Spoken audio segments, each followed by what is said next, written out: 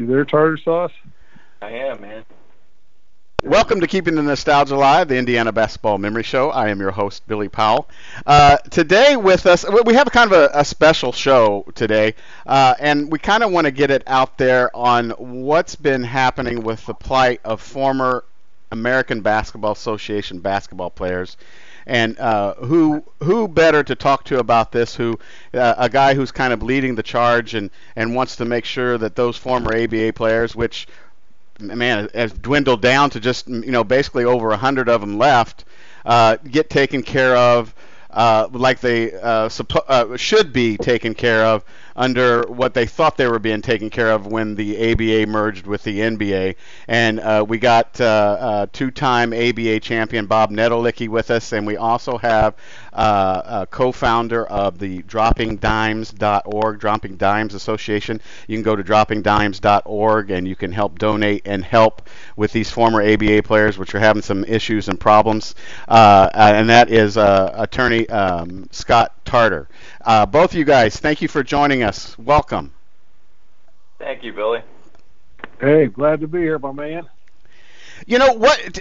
One of you guys take this lead, and I don't think people really understand what the former American Basketball Association players, which you kind of go into, You Guys Changed the Game, which is a book that was written with Bob Netolicky and others that we'll also discuss a little bit later in the program. But you guys take the ball and run with it and let us know what is the true issue and what is happening to those former ABA players that you guys are trying to change or fix for them. Well, I'll tell you, I'll start it out and then I'll let Scott come in. About 10 years, actually in 2009, around then, it was right when I was turning 65, I called the NBA and I said, I want to apply for my pension benefits. And back then, I was a player rep for the team back then, so I knew what all went on in the merger negotiations. And part of the negotiations was that they agreed that any eligible ABA player, which meant you had to play at least 3 years or more, would be grandfathered into the NBA pension program. And that was one of the stipulations for our player association to even agree to the merger. And it happened. And the 4 teams actually agreed to this. 30 years later, when I went to check, the NBA said, well, we don't have anything. You'll have to call San Antonio. So I called San Antonio, and they were supposed to manage the pension, but they were in charge of managing the old ABA pension, which was basically a lost cause years ago. And they really didn't have any records or anything. So I found some attorneys up in Chicago that would try and help us out a little bit. And they did some extensive research, and they found all kinds of things that, the NBA, and they had basically what had happened is they just didn't fund our pensions. And they even found letters that the NBA sent to the ABA teams saying, guys, where's your money? And their reply was crazy. It was like, well, we didn't know it cost that much. And just a lot of little stuff like that. And I think we could have filed some huge, enormous lawsuit. But again, how, and Scott will tell you the way lawyers work, we'd probably be sitting and answering the interrogatories for 25 years before they did anything. And at our age, I'll tell you something, Billy. And then what happened down the road a little bit was they agreed to take care of some of the guys that they actually should have gotten some money, other even in the pension. And there was a little thing worked out, and there was a little lawsuit, very small numbers. Each player got $5,000 or something, which was nothing. And they kept petitioning the NBA to do what was right, like they did the pre-65 guys. And I'm going to fast forward like about 2015, the pre-65 NBA players and the players that played not just the NBA, but the BAA and the NBL, which merged to become the NBA, they gave these guys a $300 a month per year they played. So a guy that played 5 years gets $1,500 a month. And they gave that, they didn't have to, but they gave that to the NBA players because they said, hey, they're pioneers. It's the right thing to do. Well, our opinion is that the ABA players are as much, if not more, pioneers of the modern game than any of them were. And the sad part is, when I started this thing out, there was 190 guys eligible. And in 11 years, and it sounds crazy, but there's barely 100 left. And just this year alone, we've lost 7 or 8 guys. And it's really sad. And people don't understand out there that our players didn't make any money. Either the NBA players back then. I mean, it was 15, 20 grand a year back then. But if you were an NBA player that played back when I was playing and played 6 years, your NBA pension now is almost $12,000 a month, based on what they were trying to tell ours was worth, like a couple $100, which really did. The reason of that was we never had any legal representation in the cost of living increases and things like that, and the collective bargaining stuff. But that's a blah blah blah. But anyway, we're in a hole. And then Scott and a guy named Dr. John Abrams organized this Strong Dimes Foundation. They're just big, huge Pacer fans and big ABA fans, and they'd heard some stories. And what they've basically done is they haven't really, it's not their job to give guys a pension, but there's a lot of guys out there that played 1 year, 2 years, that are really hurting. I mean, there's guys out there that played 10 years that are living with their parents now or something, or they're living in a shack somewhere. There was no money back then, and the Dropping Dimes basically was going to help some guys out. And I know Scott can tell you they actually helped guys. They had one guy that couldn't afford to bury his daughter when she died, and they helped him out, which is kind of sad. And it's not like today's game where, if you're a terrible player, you're going to get out of the game with $20 million in the bank. I mean, it's a whole new ball game. And all we want to do is just be recognized. I mean, it'd be nice if we got the NBA pension. Now, an NBA pension, a 10-year player right now gets almost $19,000 a month. That's not a bad little pension. But, we aren't asking for that. All we're asking to do is be treated like the pre-65 guys at the $300 a month. They only had 9 years in the NBA, so the max ABA. So if you played 9 years, you get $2,700 a month, which is basically Social Security money. And then Scott, about a year and a half ago or so, took up the cause, and he saw this pension situation and how wrong it was. And I got to give him credit. Scott and his law firm and John, they're doing this on their own time, their own dime. They've told us that they're not going to do all the legal work for free, which is amazing. And I just think that it's time the NBA steps up. And if you heard, and Scott can tell you what it will cost the NBA, because they split it with the Player Association, and the Player Association is pretty much in our corner. It would be like them missing a cup of coffee one day. That's how it's just no money at all. When you take an organization that's going to make $10 to $15 billion next year, $1 million a year isn't going to hurt them, and that's about what it would cost them. So I think, Scott, I'm talking. I'm starting to get hoarse. I need some coffee, so I'll let Scott jump in here now. Well, Billy, just to build on what Neto just said, I mean, you can kind of think of, if you want to know what the situation is for the ABA guys in the pension, you can think of the players as being in two different buckets. And the first bucket is what Neto described. The first bucket would be guys who were playing on the 4 ABA teams, the Nets, the Nuggets, the Spurs, and the Pacers, at the time of the merger between the NBA and the ABA in 1976. The players who played for those teams, they had those teams continued, their pension continued, and there was a continuing legal responsibility to administer those pensions. And Neto, is talking about the guys who were impacted by that, and a subsequent lawsuit that was filed by a firm up in Chicago several years ago, and that has now been settled.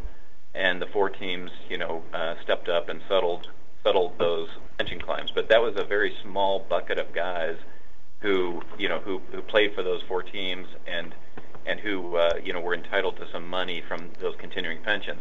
What we're now talking about is all the rest of the ABA, and those guys, to the extent that they were not compensated for their time in the ABA.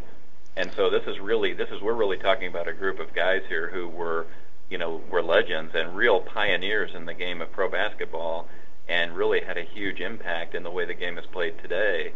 And they have zero pension. I mean, absolutely zero. They've never received anything, and they, as of today's date, don't have any ability to receive anything. And the Dropping Dimes Foundation was formed in 2014 when, through our great friend, Neto's best friend, Mel Daniels.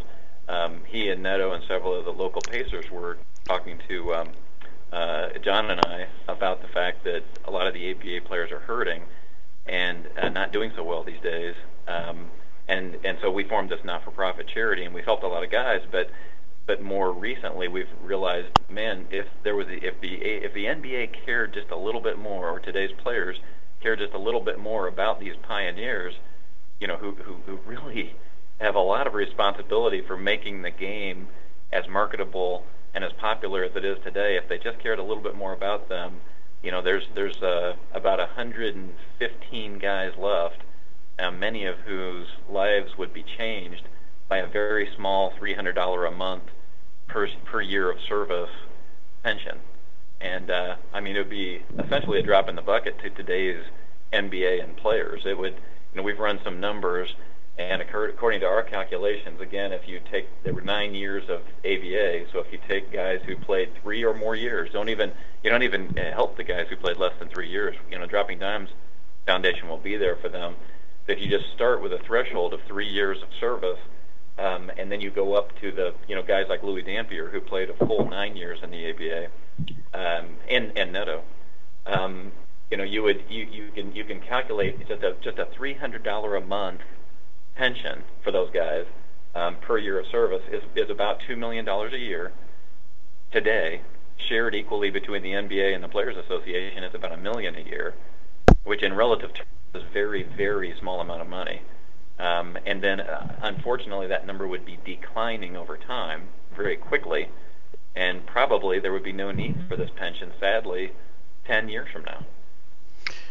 Yeah, thanks a lot, Scott.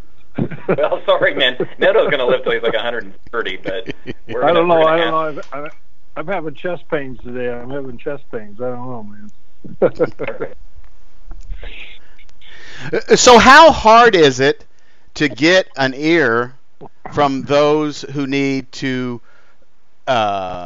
address this situation? Is it very hard? Does the NBA, is there a big percentage of people that don't want to talk about it? Has stuff been said, no, don't want to have anything to do with it? How hard is it to get more from sugar than it is vinegar? Does that make sense?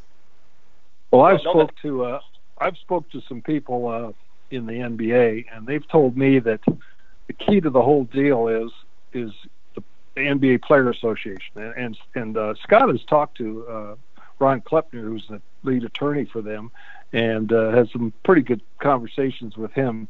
And they've told me that basically you get the NBA players to sign on to this, the NBA will jump on, because there's a lot of guys in the NBA office, old timers, that really hate the ABA because we basically took their game and revolutionized it, and they'll never admit it in 100 years. But you get the players involved, and I'll tell you a situation.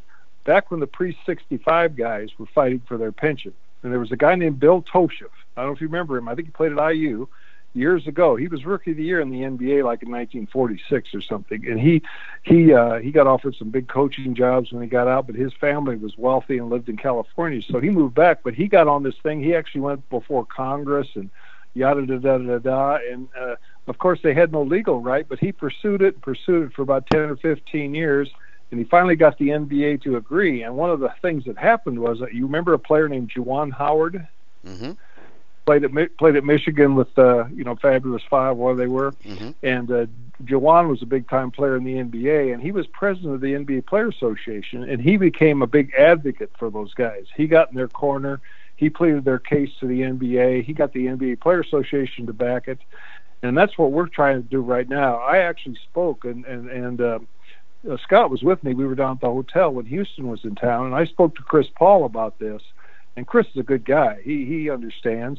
And I spoke to him for about 20 minutes about this, and I sent him some material.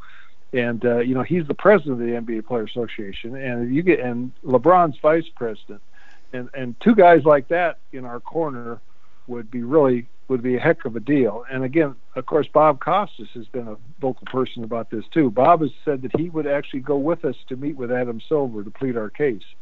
And it's really not. I don't think it's the money. I think that there's some underground stuff in the NBA that they just don't want to recognize the ABA or whatever it is. But what really irritates me, and Scott will tell you this, for 15 years, the Pacers have been selling ABR, my jersey, Mel's jersey, ABA stuff, all over the league, San Antonio, all over the league, and they've been selling ABA memorabilia, like the Nets sell retro jerseys. And we have got not one penny from this. And the NBA merchandising is huge, and I know all the players share in it. The players get a big chunk of that merchandise. So I think, I just think the fair thing to do for what we're asking. I mean, we were promised the full pension. We should go ahead and say, yeah, we want $2,000 a month per year, but we don't want to do that. We agree that if they would just recognize us with this $300 a month pension, which is the same they gave to the guys that played back in the BAA in the 40s before the NBA was around. And I was talking to Slick. I was over at Slick's house yesterday, and Slick was kind of laughing. He says, I don't think there's many of us left. And he couldn't even figure out how many were left. To be fair, I want to make sure I point out, the Indiana Pacers have been an unbelievable supporter of the Dropping Dimes Foundation and the ABA guys. Oh, absolutely. I mean, they have absolutely. They were our primary sponsor for the ABA 50th reunion.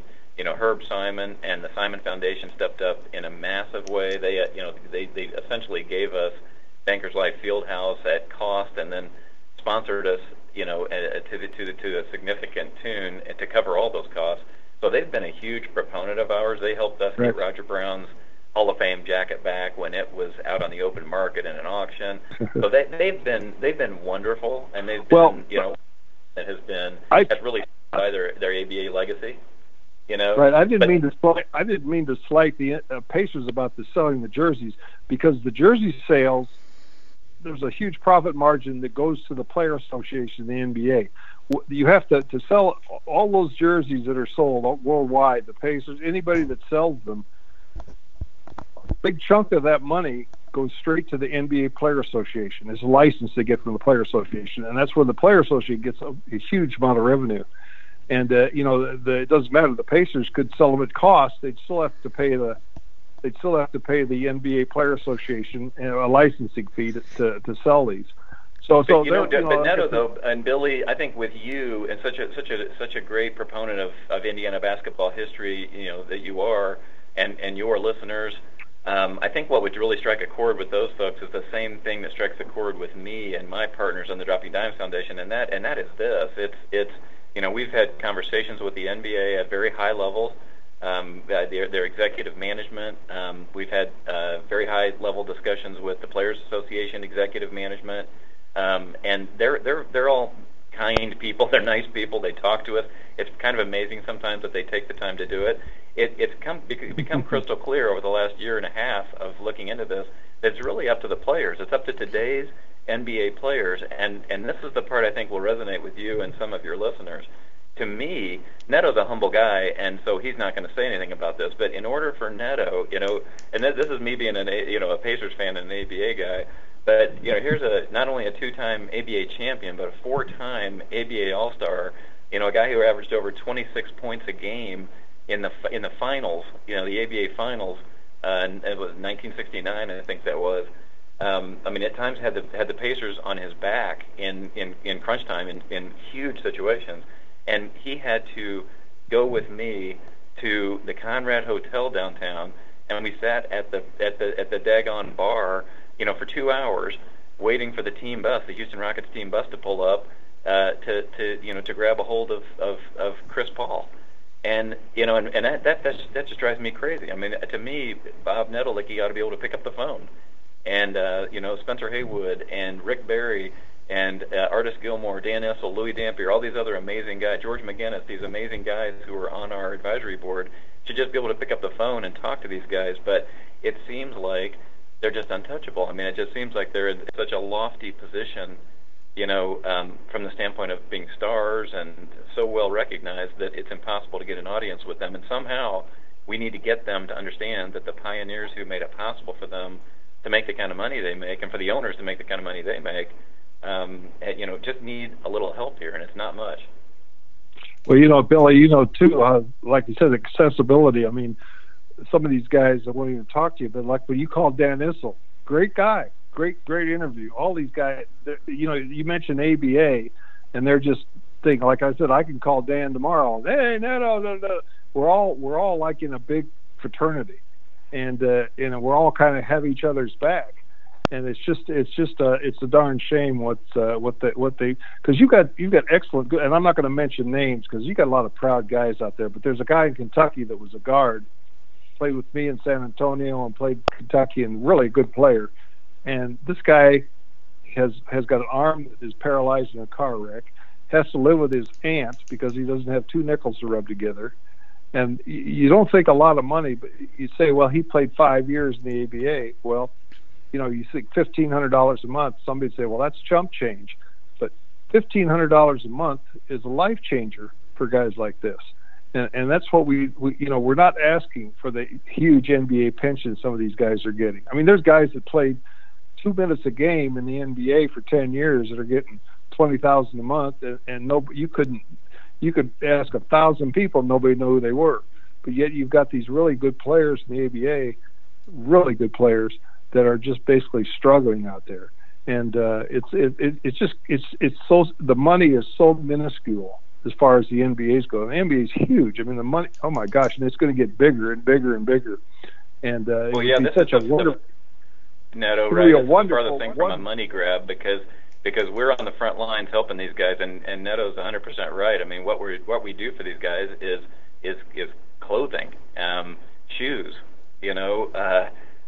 We've helped guys, as Neto said, bury their loved ones. We've helped guys get medical care that they were unable to afford. We've helped guys fix their cars because they can't get to work in their mid-70s because they don't make enough money from their Social Security to pay the bills. So this isn't a money grab. This is a situation where if the NBA and the players and if the players backed it, it would happen. Where they could just give, we're talking, like I said, 115 guys who would get anywhere from $900 a month to $2,700 a month. It's not legally, it's not a legal obligation. It's just sort of what's right here. Another thing, Billy, is that these guys. It's not so much that they didn't work in their lives, but a lot of these guys, when they got out of basketball, they didn't know anything else. A lot of them didn't have good college educations, so they didn't make a lot of money in their lifetime. So some guy, and I know another guy who was an excellent player in the ABA, and he's living right now on $600 a month on Social Security, and the guy was the top, and he played like 6 years in the ABA, and he's living in an apartment. He makes about $650 a month in Social Security, and that's it. And it's just. A guy like him, $1,500 a month is a life changer. That's what he would get, $1,500.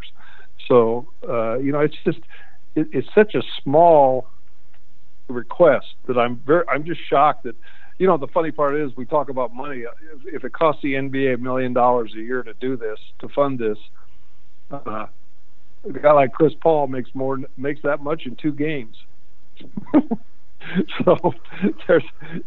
Well, and also just if I could jump in really quickly and just talk a little very quick basketball. I mean, when you really think of the impact the ABA had on the NBA, that's what really magnifies, the unfairness of this situation. I mean, when the merger, such as it was, right? It was only 4 of the ABA teams going into the NBA.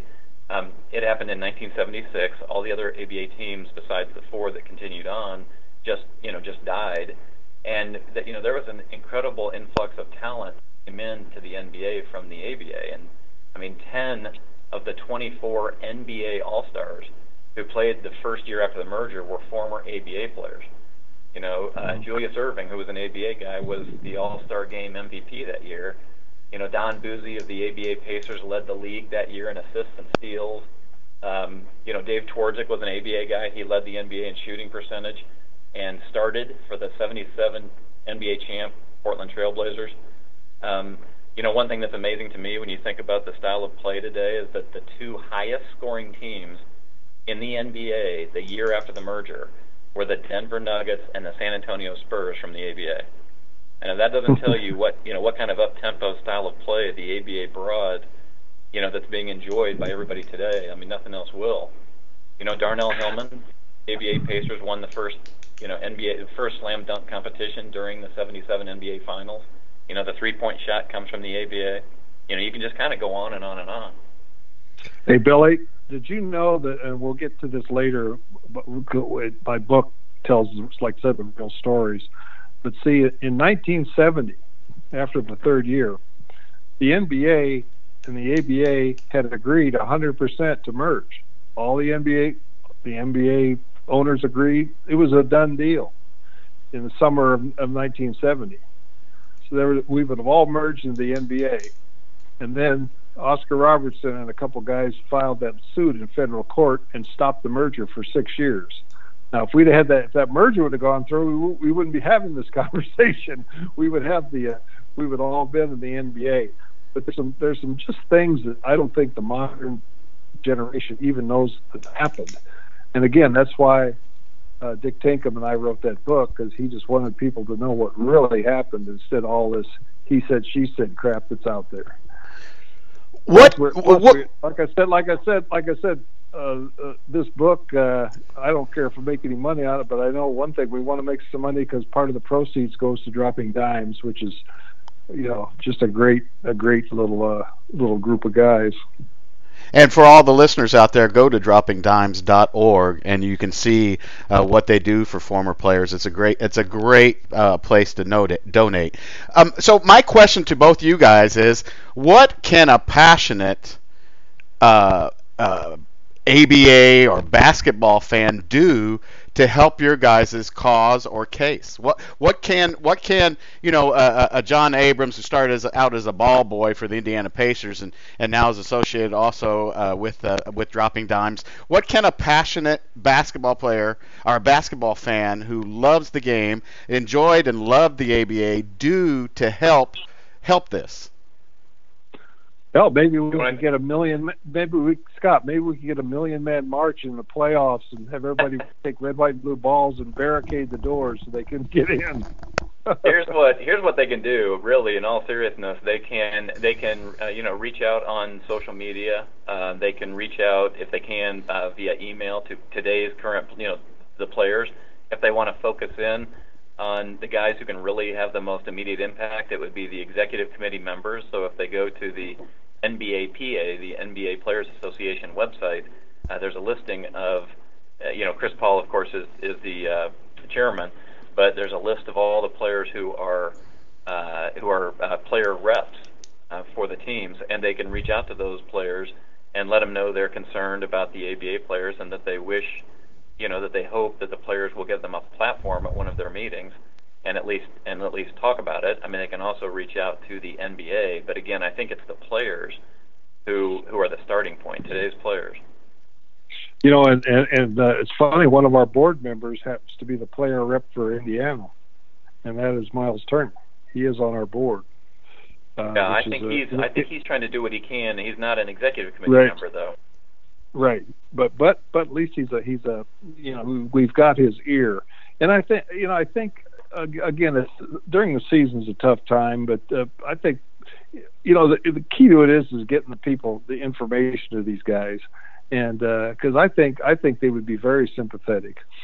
And another thing, again, like you say, money wise, the $1 million. I mean, if you figure what LeBron James makes in a year with all these endorsements, and everything, he makes about $1 million a game. So it's really a very I don't really think it's even the money. I do not think the dollar figure even affects them. I think it's just there's some real hard head cases still running in the NBA that just don't like the ABA, and I just think it'd be a wonderful PR for him, and I think it would be like it's funny. I talked to Bob Crickey. He actually called me after Bob Costas called him. Bob Crickey's the president of the NBA now, and he was one of the lead attorneys back when they got the pre-65 deal done. And I remember when Bob Crickey got it done, he made a statement at the press conference, and it's on the internet if you want to see it. And he said, well, we didn't have to do it, but it was the right thing to do. And when I talked to him, he was very positive, a good guy, really good guy, and he basically agreed with me. It's the right thing to do. But, he is, like I said, he has to answer to those above him and some people below him. But I just think that somehow if it was presented right, it could be done. The problem is I hope it gets done before we're all dead. and that sounds silly, but I swear every time I turn around, there's another person, I won't mention his name, that Scott and I both know that we just found out has leukemia and is not long for this world, and he actually played with the Pacers. And it's a darn shame. Every time you turn around, you hear about somebody that's sick, and it makes you think. Yeah, but it's your point's well taken. It's not something that is it's not a lot of money, and it isn't something that's going to last very long, unfortunately. We're not talking about retroactively paying guys for the last 50 years. We're talking about something that would start today, and again, sadly, would end pretty quickly with some of these guys. And even if you carry it out, kind of from an actuarial standpoint, it's not like you have to look out 20 years. Right. There's a finite number of guys, and it's like I laugh. The word finite. It's a word that Wendell Ladford would say. I don't know what it means, but it sounds good. Scott, what is it like on a daily basis to kind of sit there and look? I'm assuming I'm going to use kind of so you're looking at a mountain and the NBA is on top of that mountain and you're going to try and climb it.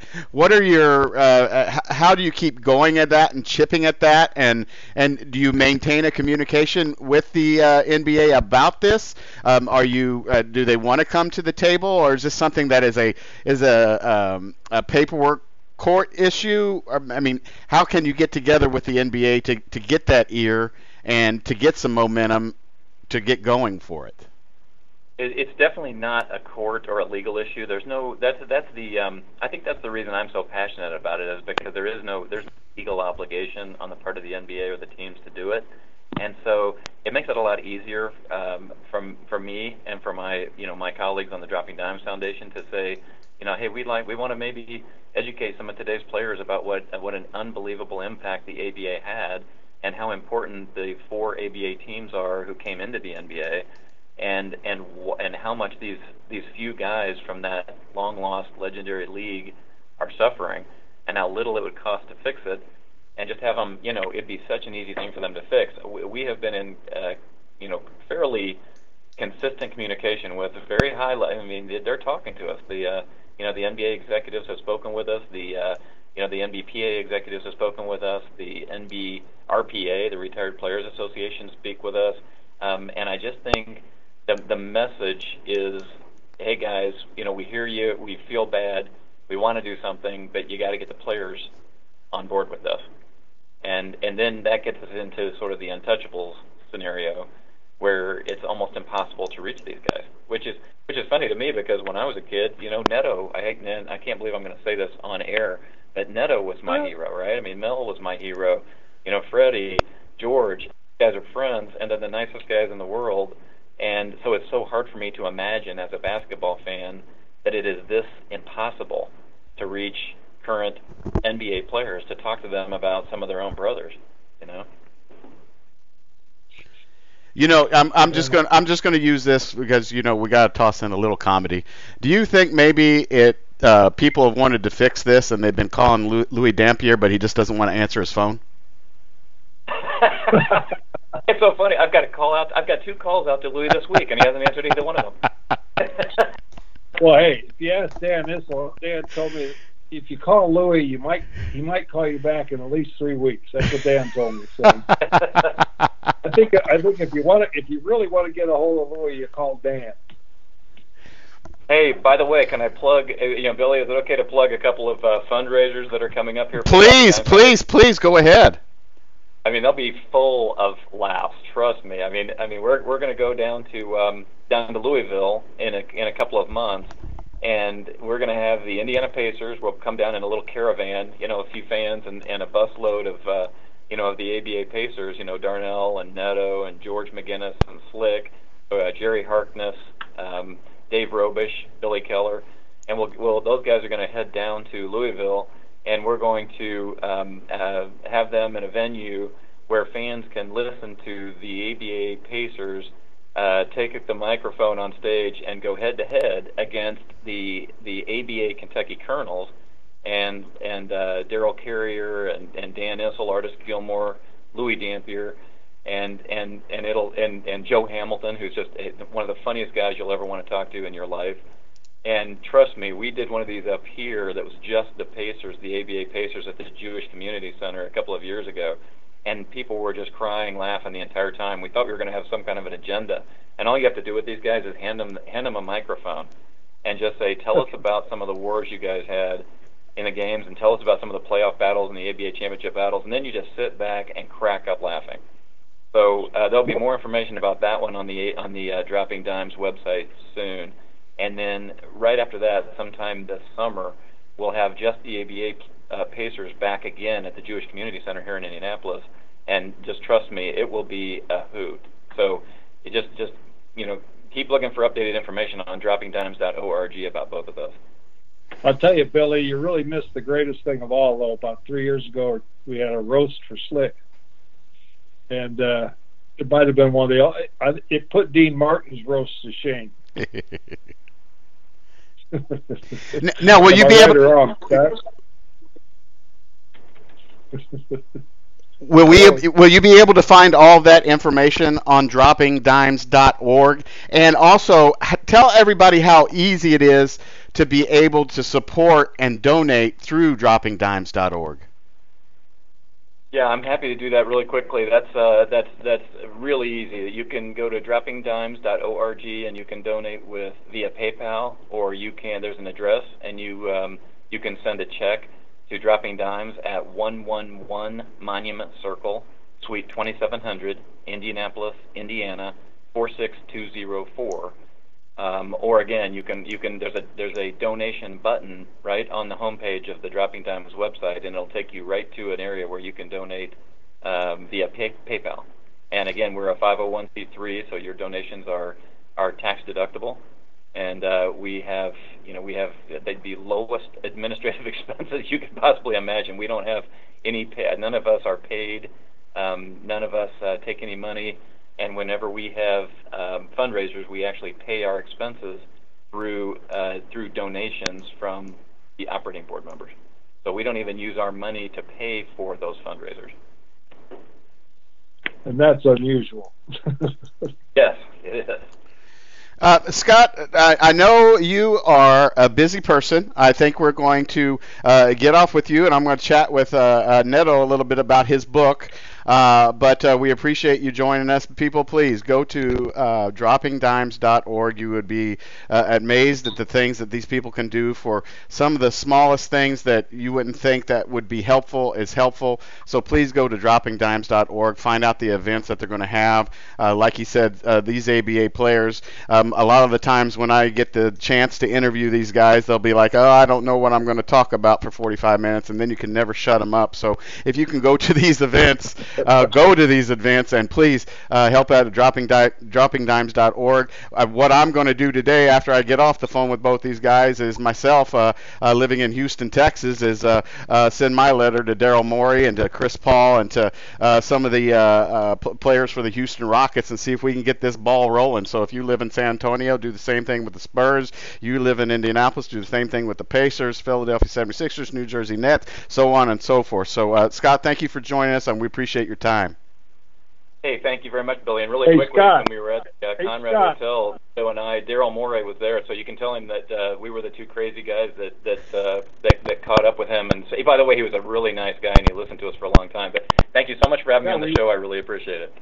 The reason we caught up with him was we gave the coach he used to play in the ABA. We gave him a book. Remember, Scott? Yeah, Mike D'Antoni. Yeah, we sure Mike did. And his ring. We gave him a ring. Gave him one of my books. Hey, Scott, before you leave, tell everybody who's on the advisory board. Oh, yeah. So it's pretty impressive group. We've got Matt Calvin, Bob Costas, Louis Dampier. We always keep Mel Daniels up there in memoriam.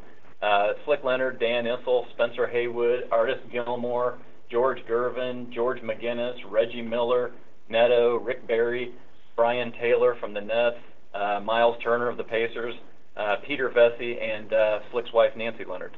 So it's an amazing group of legends. Very nice. Okay. Yes, thank you, Scott. Neto, I'll catch up with you later for a beer. Hey, I got to get that letter from Vital, too. See ya. Bye. Okay, Bob. How's the book doing? By the way, called "We Changed the Game," which it's doing well. Anything with it. We went into this thing. We didn't have a big publisher or anything like this. And a real interesting story. John Abrams is dropping dimes and went to North Central High School. And John became a really top-notch eye surgeon, went to medical school. Well, one of the guys he went to school with is a guy named Hilton Hudson. And Hilton played basketball with for North Central at the same time the Pacers, when I was playing with the Pacers. He's about a 6-foot guard, black kid, really good player, but wasn't good enough to play in college. But he was a big basketball fan. He used to come over. We used to let the kids, the high school players, play with us when we practiced in the summer. So he found out about this book, and it just so happens that he finished med school, went to Chicago, and became a really top-notch, famous cardiovascular surgeon. And he and a group of people own a publishing company called Hilton Publishing. And he heard about it, and he gave us a call and told us, look, I want to be part of this book. I love the Pacers. I'll do it, da-da-da-da. And he basically picked up the tab for getting the book published. And I think we broke even, and we're going to start making a little money. And like I said, part of we send a check, a lot of the proceeds every month, hopefully, to Dropping Dimes. And so it was just an interesting story of how the whole darn thing started. And it basically, how it started. It started 4 years ago, 5 years ago. Dick Tinkham, who was the original Pacer owner, Dick was the league counsel, president of the ABA. He basically held the league together for 8 years. And he got one day, I was at his house, and he told me, he said, he was laughing, and I said, what's so funny? And he said, I was reading some stories about the Pacers, and he said, none of them are even close to being true. And I said, what do you mean? He said, well, I'm going to tell you some stories. And he started telling me stories. And I said, you got to be kidding. And he said, boy, I'd love to write a book. And I said, well, let's do it. And 4 years later, it took a while. We found a writer named Robin Miller, who was an NBC personality. And Robin, when he was a young kid, was a Cub reporter and went with the Pacers for the first 2 or 3 years. He was on the road with us when he was like 18 years old. And I nicknamed him Jimmy Olsen, Cub reporter. So he agreed to write it, and he writes for the internet. He writes for Racer.com, and he's a big IndyCar pit reporter. And so we started telling these stories, and the story that really got me going was, and we start the book out this way, is in 1969, the first round of the playoffs, we played Kentucky. It was the second year in the league. And we got down 3-1 to them, and we came back, and we had the 7th game in Indianapolis in the first round of the playoffs, and we were a 10-point underdog going into the game. And they had a really good team down there in Kentucky, and Louis and Dampier and all those guys. And he, little did we know that the board of directors for the Pacers had a board meeting that morning of the game. And they met with attorneys, bankruptcy attorneys, and had we lost that game, they were filing Chapter 11 or 13, and the next day, and they were going to fold the team. Now, if they would have folded the team the next day, there would be no downtown Indianapolis, there would be no Colts. I mean, you really think back. And I told him, you got to be kidding. And he said, yeah. He said, we didn't tell you, we didn't tell Slick, we didn't tell Mike Storton, we didn't tell anybody. but we ended up winning the game and went to the finals that year, and that's what kept us going money-wise, because they were basically out of money. And back then, it wasn't the billionaires that owned the team. It was like 6 or 7 guys that had regular jobs around town, and they just weren't going to lose any more money. And that basically is what jump-started the team. And then there's other stories like that happened in the league. There's one where a guy was ready to fold his team and quit the league, and took him into the bar at 10 o'clock in the morning and pumped a bunch of scotch in him and got him to wait about 2 days and brought another owner in. And the stories, they always say fact is funnier, more amazing than fiction, which is really true. And it's just crazy. The stuff that went on back then could never happen in today's world because of the money. At these events that you can see on droppingdimes.org, do you guys bring your books, or do you sell your books at these events, or? Yeah, we had that last event. The book wasn't out, the one at the center, but we're going to do that now. We're going to take some over because a lot of people. There's a small advertising budget with Hilton. He really doesn't have and we weren't in this to make a bunch of money. We just want to tell our story. But it turned out that the book really is. I don't know. Did you have one, Billy? By the way, have you read it? Yes, I do. Yes, and it's a fabulous book too.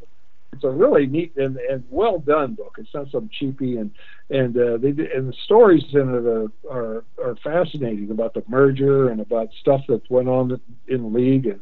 And another story, when the guy, I don't know if you read it, where the guy called from his duck blind down in Houston. The guy that owned the Houston team, he's out hunting ducks, and called and said, "I'm through with this league, screw you," and hung up, said, "Sue me," and hung up on him. And that's when the league almost folded for 12 hours, and Tickham put that deal back together somehow. And just amazing stuff. But I think it's a fun book. It's a quick read. And the beautiful thing about it, on the top of the book, Bob Costas says, if you love the ABA and love basketball like I did, you love this book. I mean, where can you get a better endorsement than that? But I'll tell you what, we have a Facebook page, We Change the Game, if people want to go to Facebook. And we also have a website, WeChangeTheGame.com. And if people want to order the book, it's Hilton Publishing and or Amazon. But Hilton Publishing, they give you a better deal, I think. So, but we're having a lot of fun with it. I'll put it that way. Actually, I just sent a book to. I just got a letter back from him. I just sent a book to Dick Vitale to read it. He said he really liked it. He sent me a letter back. So that I'm trying to get it out to as many people as we can. So you sent it to Dick Vitale in Florida? Yeah. I sent it down to his house. He lives down Lakewood Ranch down in Sarasota. Yeah. He's a really good guy. He's a good friend of Mel Daniels, and he has that fundraiser every May, the Dickie V Foundation thing down there, and it's a big deal. I still haven't made it. I got an invitation. I just want to tell you, but your schedules in May, with the race and everything, it's tough to get out of Indiana. Yeah, and you have to work around that schedule in May, don't you, Bob? You love the Indianapolis 500, don't you? You love racing, don't you? Oh, yeah. Oh, I love it. This will be my 52nd race I've been to. Wow. Believe it or not. God damn, I'm old, aren't I? But I'll tell you, another guy I sent the book to, and I talked to him, and he called me, and I couldn't believe. You remember Jim Gray? Yep. Announcer from NBC, Jimmy? Well, he lives out in California, and he called me, and I didn't realize when the ABA was around, he was a ball boy for the Denver Rockets, or whatever Denver was back then. Denver is the Rockets, wasn't it? Denver Rockets? Or Denver Nuggets, or Denver something back then. Did he enjoy the book? Oh yeah, he really enjoyed the book. But he was telling me, he said I was a ball boy for 2 years. I said, you got to be kidding me. It's amazing how the fingers are out there. There's people remember it. Of course, I think you got to be 100 years old, but other than that, you're all right. Neto, what enticed you to go with the ABA instead of the NBA? Well, you have to remember, back when I came out, when I was in college, nobody even thought of playing in the NBA. There was no television. There was no money. The only time you might see a game on TV there'd be a tape game when Russell and Wilt played against each other, Philadelphia against Boston. They never showed the playoffs. The playoffs were maybe shown at tape delay, and the All-Star game was never shown. and it just wasn't that big a deal. And you got to remember, in 1966, Billy, there was only 8 NBA teams. 8. That's it. There wasn't 30. There was 8. And eight teams with 10 players apiece. That kind of cuts down the no matter how good you are, there's only room for so many players. Now we got 450 players out there. So on rosters, but anyway, I got out. I got drafted by the Pacers, and I didn't know who's what is the ABA, who are the Pacers? I had no clue. So they flew me over to talk to them. It was kind of funny. When I was in college, I loved the airplanes and flying, and I was in a flying club, and they sent me money for a plane ticket. And it was cheaper for me to rent a club plane and fly it myself over there than it was to buy a plane ticket. So I rented the club plane and flew over there, and they made a big deal out of it, like I was my own plane or something, which is a bunch of crap. But I sat down, I talked to them for a while. I talked to Tinkham, and they told me all this stuff. And the funny part, Mike Storin picked me up in about a 10-year-old car, and my first dinner in Indianapolis was 12 White Castles. I mean, they really know how to wine and dine me. I mean, it wasn't St. Elmo's; it was White Castle. But you know what? They were pretty. You know what? They were pretty darn good. I ate 12 of them. But anyway, so I flew back home. They offered me $12,000. Okay, and I thought, well, I wasn't bad for a kid out of school, because you got to remember the highest salaries in the NBA back then were. I think Wilton Russell made a lot of money, maybe $90,000, but I think Jerry West was $30,000. Was just big money back then. So they offered me $12,000, and I came back home, and I get a call from a guy in San Diego, and the San Diego Rockets drafted me in the NBA. I was like me and Pat Riley were their 2 picks, and they offered me $12,000, but they didn't give me a no cut. So I went back to Indiana, and I finally got them up to a staggering $16,000. But they gave me a no cut and a bonus, and it was I had no. They thought I was going to lose me to San Diego, but I could care less about that. But where I really got them, Billy, Mike Storin said, "We'll lease you a car for a year." And I said, okay. He said, what kind of car you want? I said, I want a Corvette. And you know what he asked me? He said, who makes that car? And I said, Chevrolet. And he said, okay, deal. So they wrote, I think the insurance for a 20-year-old, some old kid on a Corvette was more than my contract back then. It was big money for the insurance on a Corvette for a kid. But that's the reason. The NBA was, and you got to remember that year Earl Monroe came out the same year as I did. And he was like the first or second round pick in the NBA, and he signed a 2-year contract for $24,000 a year, and we thought he broke the bank. I mean, we thought, oh my God, how could you make that much money? And that was kind of funny, because that's what I told Chris Paul. I said, Chris just signed that new contract, 4 years for $40 million a year. I told him what Earl signed for it. He said he couldn't believe it. He started laughing. What was the conversation like with Chris Paul? I mean, what how did that transfer? These guys were buses late, and we were Scott and I were sitting in the bar, and here they come in the door, and the main reason we were down there was to give Mike D'Antoni his ring, his ABA. We had these really nice rings made for the reunion, right? And we had one made for him, and he couldn't make it, so we were down there to give him his ring. And I was just standing there talking to him, and all of a sudden in walks Chris Paul. I just walked over and said, hey, Chris, what's going on? I introduced myself, and he was a really nice guy. Talked to me for 10, 15 minutes, standing there in the lobby, and I kind of told him what was going on, and he told me to send him some stuff. So I sent him a little synopsis of what we're doing, and I actually sent him one of our books, too. And so I hope he reads it. But anyway, that was but he's a nice guy. I mean, he wasn't cocky, or wasn't. Some of those guys are, some guys can be real jerk butts, but he was a real nice guy. The name of the book is called We Changed the Game. We've been chatting with 4-time All-Star, 2-time ABA champion Bob Nedelicki.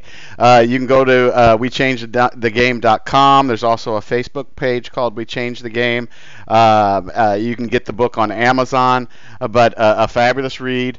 Also, go to droppingdimes.org. If you are a passionate ABA basketball fan, do what you can do to support droppingdimes.org, and also to maybe write letters to maybe your local NBA team to see if we can get some of these players helped out. Bob, I know we ran a little bit long, but I appreciate your time. You're always a great interview and a great personality, and I enjoy having you on. Hey, no problem, Billy. Hey, when did you move to Houston?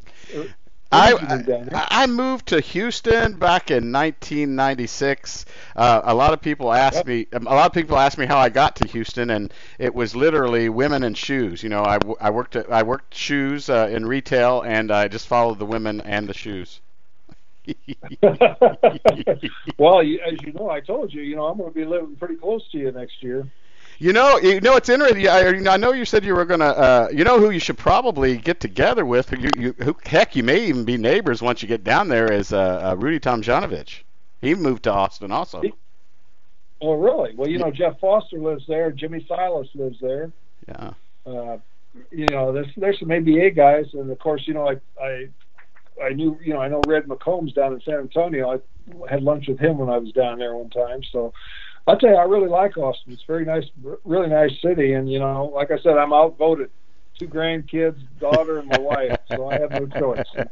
I got to go. All right. Well, thank you very much. Appreciate it. I'll get it up and on later on this evening.